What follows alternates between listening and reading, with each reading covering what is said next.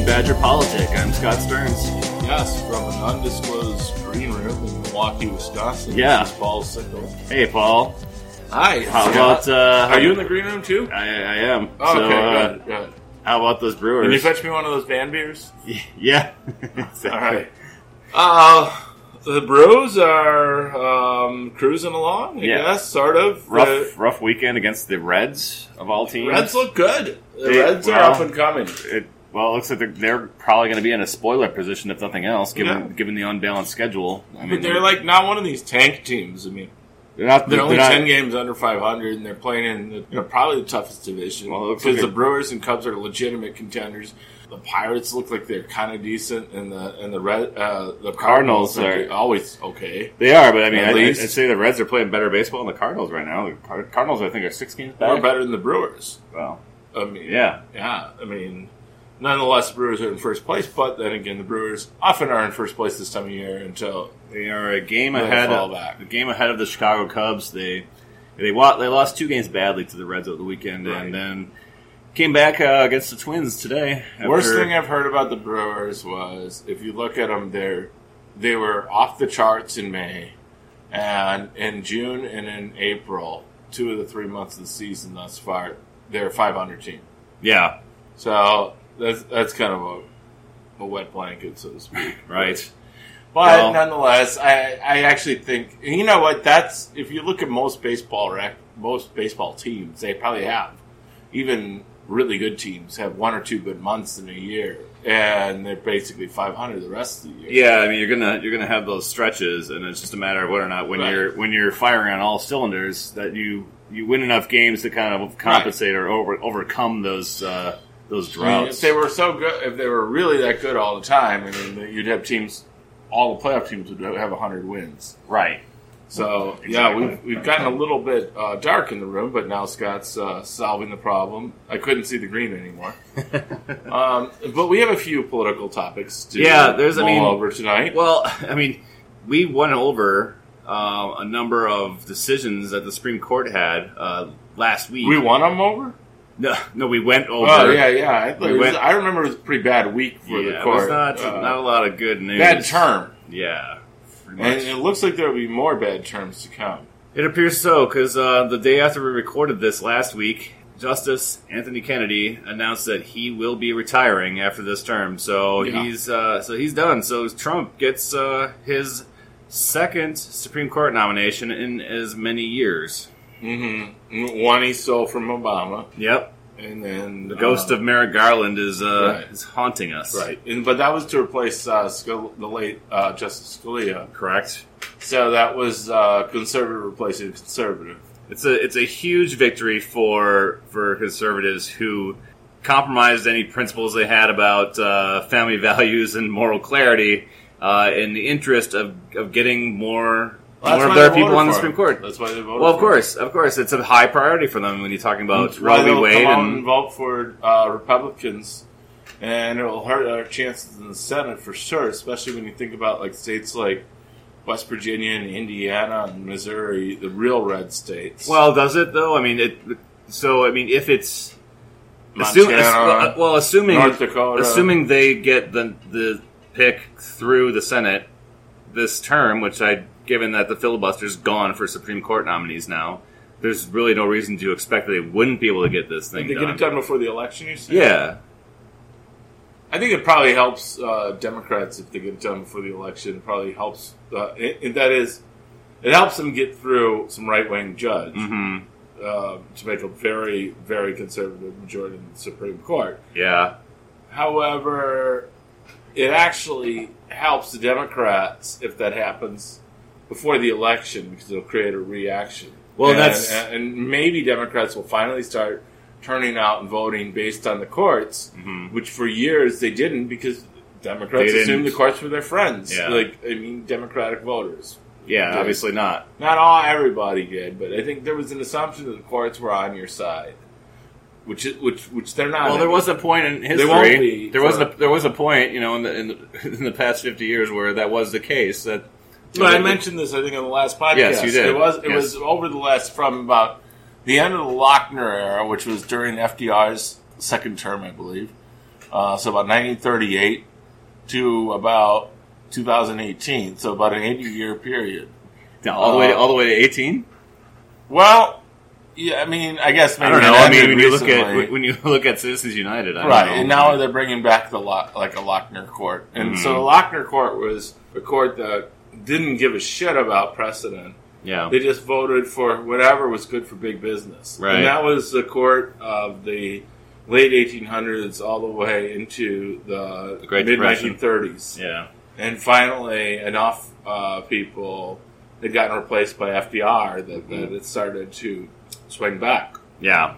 But anyway, from that point on, for a very long time, at least I would say till the gay marriage decision, the court, for the most part, had been expanding the rights of people. Right. And I think we just started to see the court in the last week or so of decisions really start to tip its hand and say, hey, we're not about expanding the rights of people. And now you get rid of Kennedy, and you're going to probably replace him with very far right winger, who Trump says can serve for 40 to 45 years. You would assume it would be somebody probably at least as conservative as Gorsuch, or in that ilk. It'll be a Federalist Society judge, right? And they're going to be an appeals court, probably existing appeals court judge today, so they have a track record, and there's no risk of a David Souter being appointed. For those younger listeners, David Souter was appointed by Republican President George Herbert Walker Bush, and turned out to not be the conservative that people were hoping for. He turned out to be a liberal. He basically on the court. One of the most liberal members of the court. Same with John Paul Stevens, who was appointed by Ford Nixon. Appointee. Oh yeah, Ford. Yeah, right. Of course, Ford was a pretty moderate Republican. Relative to today, absolutely. By far. I mean, well, and even then he was being challenged by Reagan on the right in 1976 for being... This is true. And Reagan almost got the nomination. Could have almost become president in 1976 instead. He had to wait 4 more years. Yeah. So I wonder if that would have worked out better for us as a party, but that's another story. But it's definitely... It's disheartening that this is occurring, because this is one of the consequences of the 2016 election. Is if people would have voted in more states for Hillary Clinton, you would have had a situation where we could potentially Wisconsin is one of them. Correct. That's why we're doing the Badger politic here. Yes. So they would have the podcast will continue until morale improves. So I mean, instead of Gorsuch, you would have had probably Merrick Garland, or at least somebody more progressive, and then you would have so that would have flipped the court to 5-4 liberal leaning, and then you would have the opportunity now to replace Kennedy. So you would have looking at the possibility at a 6-3 court. So these are the stakes, and for people that didn't vote for Hillary because she wasn't Bernie Sanders, and so I got to vote for Jill Stein or whatever the fuck. This is what happens. These are the Garland was about as conservative of a candidate. Oh, he was a center left. I don't know if he was center left. He was pretty center right. He might have actually ruled poorly on the Janus decision. Probably not, but he was known for being pretty conservative. I don't know that I would go that far. A lot of people said it was like the farthest right leaning that anybody would have expected out of Obama. I think that was just Obama being optimistic that if he nominated somebody who wasn't more liberal or didn't have a more liberal track record on the court, then maybe McConnell comes around and says, we could live with this guy. But obviously he underestimated just how malicious they are and how dedicated they are to furthering their own cause. They're willing to do anything. I mean, obviously they got rid of the filibuster for the Supreme Court. Here. Do you think, and this kind of we'll get into our next session, but just take it way step back to when we were young children before we were born. If you were to go to the 1976 election, had Reagan won Republican nomination and run against Carter, would he have beaten Carter outright? Would Reagan have beaten Carter? Ford barely did. He definitely would have a better chance than Ford did. Or, Ford barely lost. I should say Carter barely beat Ford. I think he had less than 300 electoral votes. I think there's probably a decent chance. So Reagan would have been president in 1980, and would have had to term limited in 84. And he would have had to run for re-election defending a pretty rough economy. Oh, sure. There's very high inflation. Mm-hmm. In 76, it was somewhat tamed. Yeah. Not greatly, but it was bad during all the right. Well, it was the hyperinflation and everything else. And the high energy prices and all that.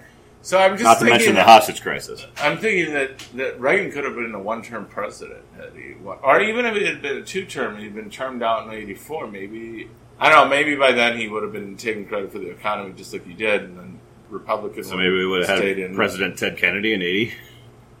Yeah, potentially. Yeah. Otherwise, the Republican might have, or other Republicans might have stayed in for 16 years straight instead of 12 years straight. In which case, he would have already made up. Like there would have been one.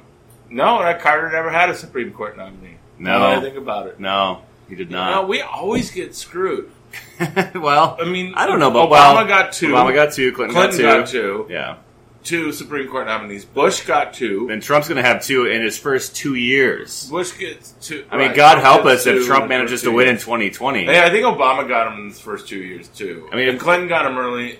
They tend to go early in the term. Yeah. But what the fuck, Anthony Kennedy? I mean, if you have any sense of fairness, really, you're going to retire now? Well, I think people maybe put too much stock in his character. Yeah, well, I didn't really care for his decision on Janus or a few other things. Well, I think he steps down. I mean, he was considered the swing vote, but I don't know. I mean, I would say Roberts has been more of a swing vote than Kennedy these days. However, I mean, you did have the gay marriage decision, which was kind of Kennedy's, I think, swan song. I guess you would say. Right. And that was the end of. He'll be remembered for that. That was the end of the era of the courts expanding people's rights. I suppose so. But I think it's easy for us because basically anybody who's an adult today, even if you're 95 years old, you mean 98 years old today, your entire adult life has been marked by a Supreme Court that expands people's rights. Yeah. So now we're going the wrong way on the Voting Rights Act. We're going the wrong way on Citizens United. We're going the wrong way on unionization. There's a lot of I said before, though, if you go back and look at like Dred Scott versus Sanford, and I mean, I was paraphrasing earlier. I just looked at the Wikipedia page about it, but I mean, that's a really bad decision. I mean, it really did underline, not undermine, the tenets to have legalized slavery. Yeah, no, absolutely. It was just an assault on civil rights. It basically said the courts are not going to solve this problem. Not only are the courts not going to solve the problem, they're going to make it worse. They're going to basically make it impossible for there to be a diplomatic solution and force there to be huge bloodshed. Yeah. To do away with slavery. And so I guess my point is that, the courts have not always been our friends, but they have been for almost everybody right now who's alive their lifetimes. Yeah. And now the courts are probably going into an era, and unfortunately it will probably last much of the rest of our lifetimes, and where the courts will probably not be our friends. It's going to be, I don't know if they'll have a Dred Scott, but they might have a Plessy versus Ferguson, or many other really bad rulings the Supreme Court. You have to look at it this way. So, like, assuming, I mean, there is always the chance, of course, that they may not be able to get this nominee, or that they may nominate somebody. Are you kidding me? How can they not get it through? Hang on. Well, I mean, this is a chance of a lifetime of the right. They have to hold all the Democrats have to hold all their people in line to vote against this thing. Yeah. Which is not a guarantee. So it's taller. However, Joe Manchin from West Virginia has come out and basically said he's very concerned and said he's opposing the idea of a nominee that will repeal Roe v. Wade. He's very concerned about Medicaid and pre-existing conditions given the economy of his state. Susan Collins, I believe, has come out and said that she's a Republican senator from Maine, has said that she doesn't support somebody that is going to repeal Roe v. Wade. So then it comes down to Lisa Murkowski. McCain's not going to be voting, so it's already a 50-49 Senate right now. So if I'm Trump, what I do is I put up somebody really right wing. I get them rejected by Collins and by Manchin and all that, and then I run around the country to the red states say, I can't make America great again because these horrible liberals, Manchin and Heidi Heitkamp and all that are standing my way. Yeah. And I kicked their ass right out of the Senate. Yeah. And then I renominate right-wing Joe Blow. Yeah. And they're on in the heartbeat. Assuming they're able to kick... I just don't see how we win this one. I mean, unless for some reason... No, there's no way we win this thing. Well, yeah. Well, the hope would be that, you delay the thing enough that they can't get it done by the election. And then somehow we pick up Senate seats? And somehow they take the Senate. But how are we going to win North Dakota or Indiana or Missouri? That's the trick. Or West Virginia. Right. West fucking Virginia. That is far where from like guarantee. Trump got 79% of the voters. Yeah. 72, some absurd amount. No, you have to assume that he's going to be able to get his candidate through. Yeah. And then, No, I think politically speaking, the best thing is just to swallow the pill. His candidate gets through, and it creates backlash, and then that motivates people to go out and vote. And then maybe they take the Senate. Maybe they take the Senate as a reaction to that. Right. And their side, meanwhile, is like, and then they've already gotten their victory at that point, so maybe they're less motivated. Right. Yeah. And then we retake the White House in 2020 as well. Yeah. I mean, that's really, and then we do redistricting, and then. Meanwhile, a lot of bad decisions are going to happen from the court, and they will happen for a generation. But I think they're going to happen anyway. Well, and he may get another pick. I mean, Clarence Thomas is not a young pup. He might step down. Right. So I mean, he could be replaced. I mean, it's a conservative replacing a conservative, but then even also a Trump nominee could potentially be better than Clarence Thomas. Well, there's that. I mean, Clarence Thomas is such a bad. He's terrible. Worst thing George Herbert Walker ever did. Yeah, I mean, Souter was brilliant, was wonderful, and Thomas was not. So no, it was awful. So, I mean, I think you gotta, Clarence Thomas is probably the worst vote on the court. That's at least a wash, I guess. But the thing is that they're going to replace old justice with probably somebody in their 40s or something. Mm-hmm.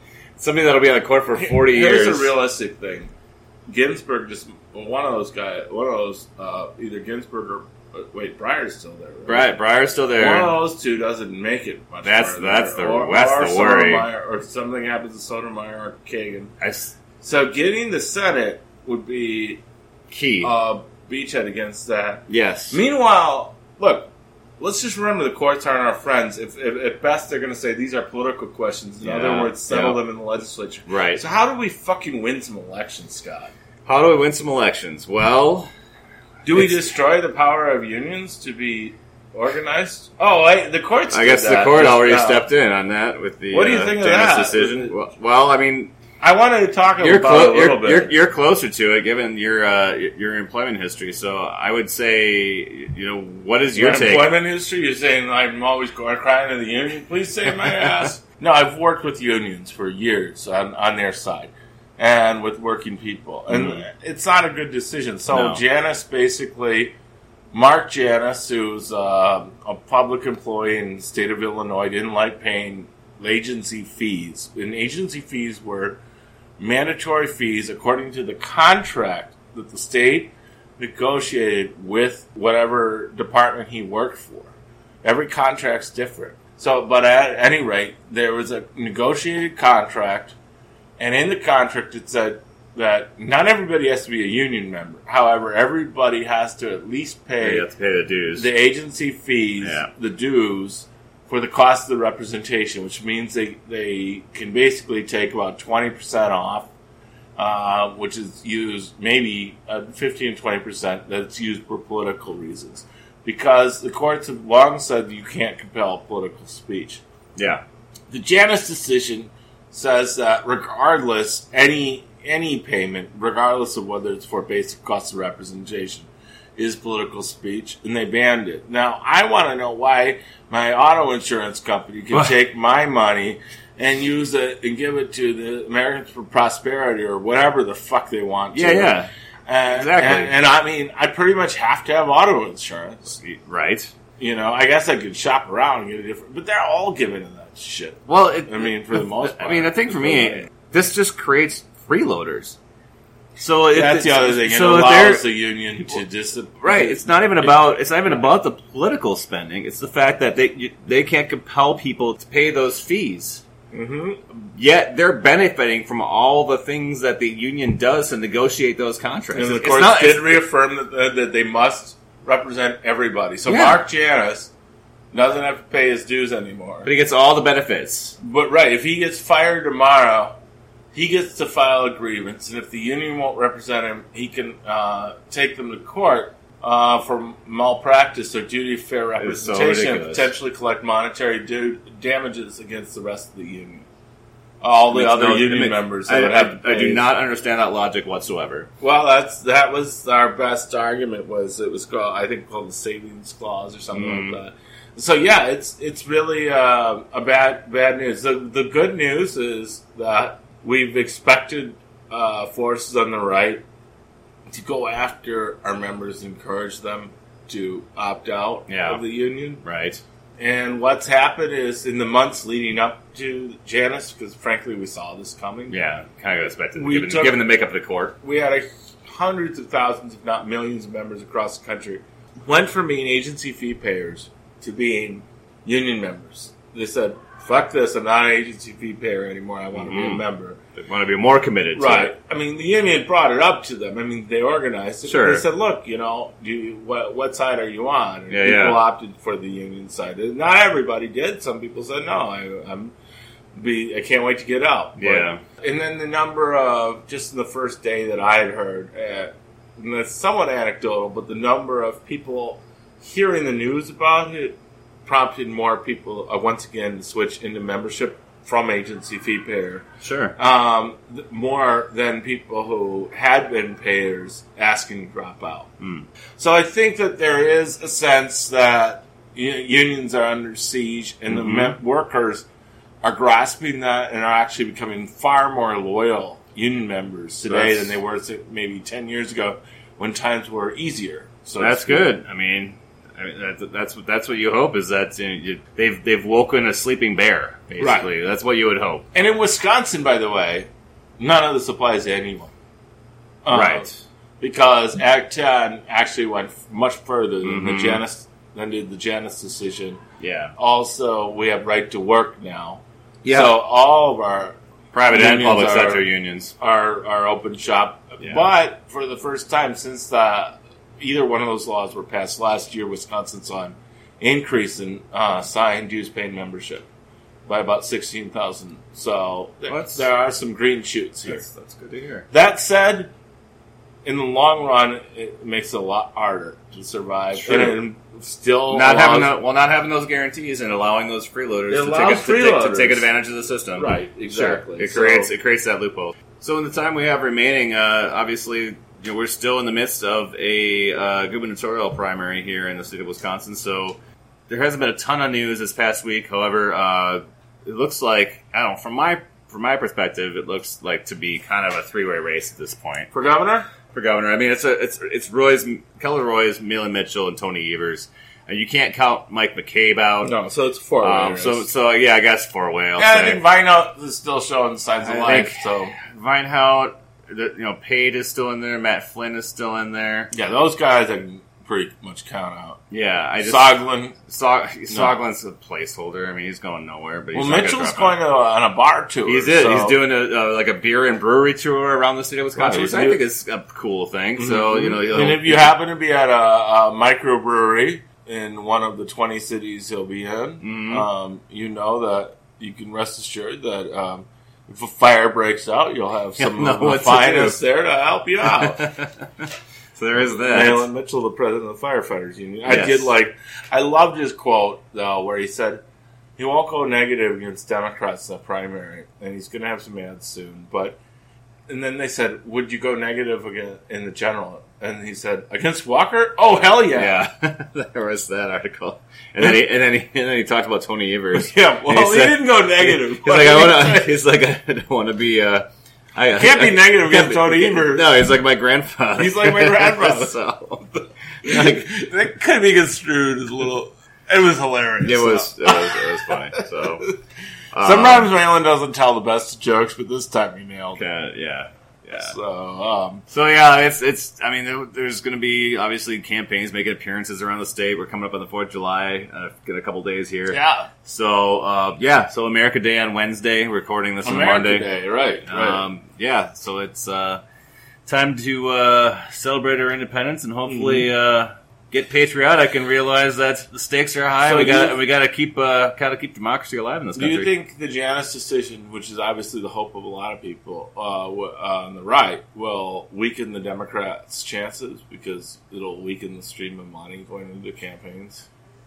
I kind of feel like this thing, when you talk about things like Act 10 and other initiatives, right to work being first and foremost, I think, amongst them, I think the damage has already been done to a large degree. Mm-hmm. And, union membership has dropped to the level it is today. It's not having the impact that I think they would hope because the damage has already been done. It's already occurred for years. And I think the people that are in unions today is because they largely want to be in unions. Right. I think that's true. And I think also the fact of the matter is unions weren't using agency fee money for politics. Therefore, the money available for political purposes is pretty much the same. Yeah. I mean, they were actually compliant despite whatever the court said. And I think that actually should be the best grounds for overturning it, regardless of what the long-run damage is. Well, so maybe by the time we're 80 and in the court, maybe it's a different makeup. We can cover. We got rid of mandatory fees, and there's no unions. There's no unions left, but and no impact. Right. Well, who knows? Hopefully not. But. Yeah. Right.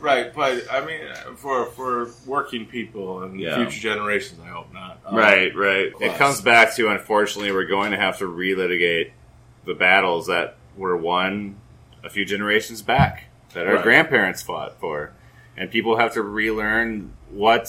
Scott, I forgot this is a 4th of July podcast, not the Labor Day podcast. I apologize. It's all about what's good for America.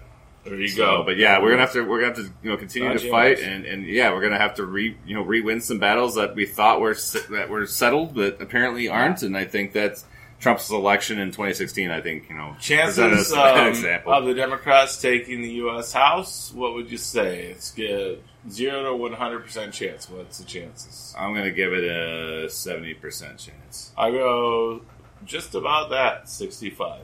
Okay. We're coming into the line. We're closer. The Senate is still a long shot. I'll say 30%. I'll go 5. Yeah, you're probably closer. I'm going way low, 5 out of 100%. Well, my hope would be if they get the Supreme Court pick through.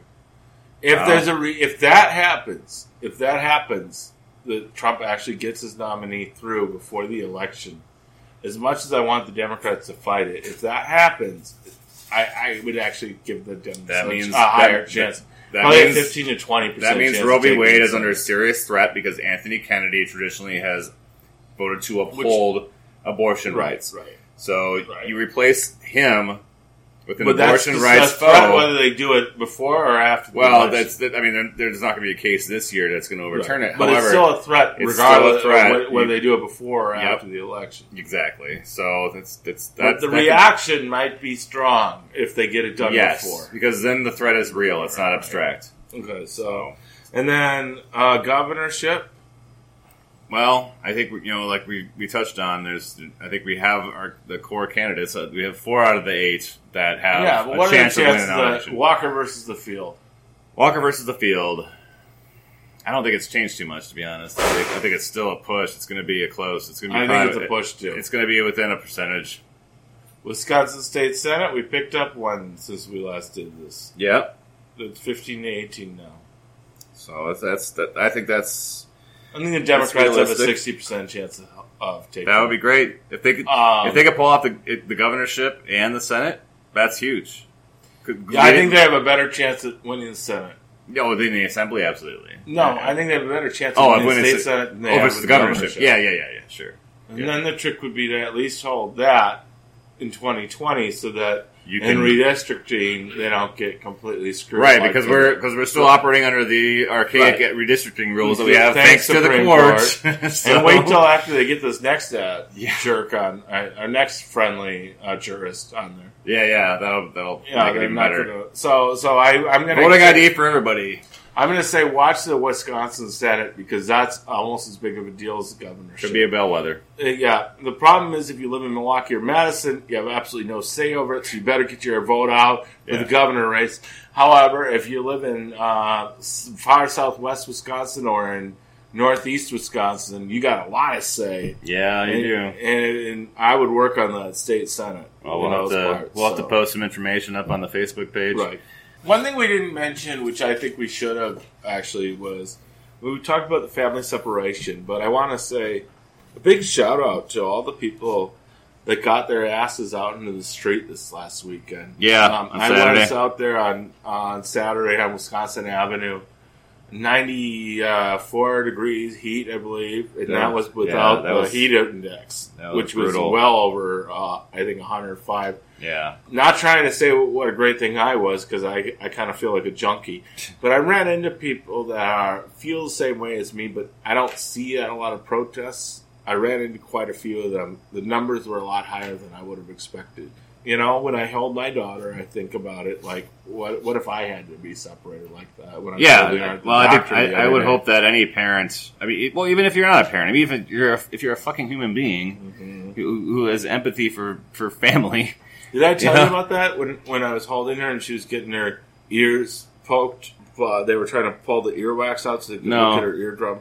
She's like 9 months old, and she's, and they had me holding her arm down to not interfere, and she was pretty distressed, and she kind of cried a little bit, and they got into it, and then after they pulled out the thing out of her ear, she just said, Dad, and I held her, and I thought, this is really nice. Because even if these kids are getting adequate medical care, and when they're separated from their families, they can't do that. They can't say Dad or Mom. They have basically nobody to go to. I mean, even if they have a really good professional worker there. It's not the same. And I mean, you know what? I wonder if we're going to be talking about this more. I find it intriguing, the whole Abolish ICE movement. I'm not sure it's a political winner, but something in me likes it. It's intriguing. I do worry that it could be used to say a lot of people are anti-border security because, when we talk about 30-second campaign ads. How about we repeal and replace ICE? Well, pull a page from the other side. Yeah. Abolish and replace ICE. Yeah. I think it's definitely something we should explore further. I mean, I like the simplicity of saying we want to get rid of it. I mean, I think the agency has betrayed a lot of people's trust. True. I realize they do a lot of important work as well, like human trafficking and stuff. It was the successor of the INS, which was replaced by ICE in the early 2000s by George Bush. I did not know that. The Immigration Nationalization Well, maybe we just go back to INS. Well, what's the difference? The emphasis became more on enforcement because it was post 9/11 era. That's basically what drove it. Department of Homeland Security, everything like that. So I kind of like definitely worthy of debate. So it's Immigration and Customs Enforcement because it sounds a lot less euphemistic than Immigration Naturalization Services. Right. INS, that almost sounds like an Orwellian. It's just INS. Yeah. And now we're still splitting up.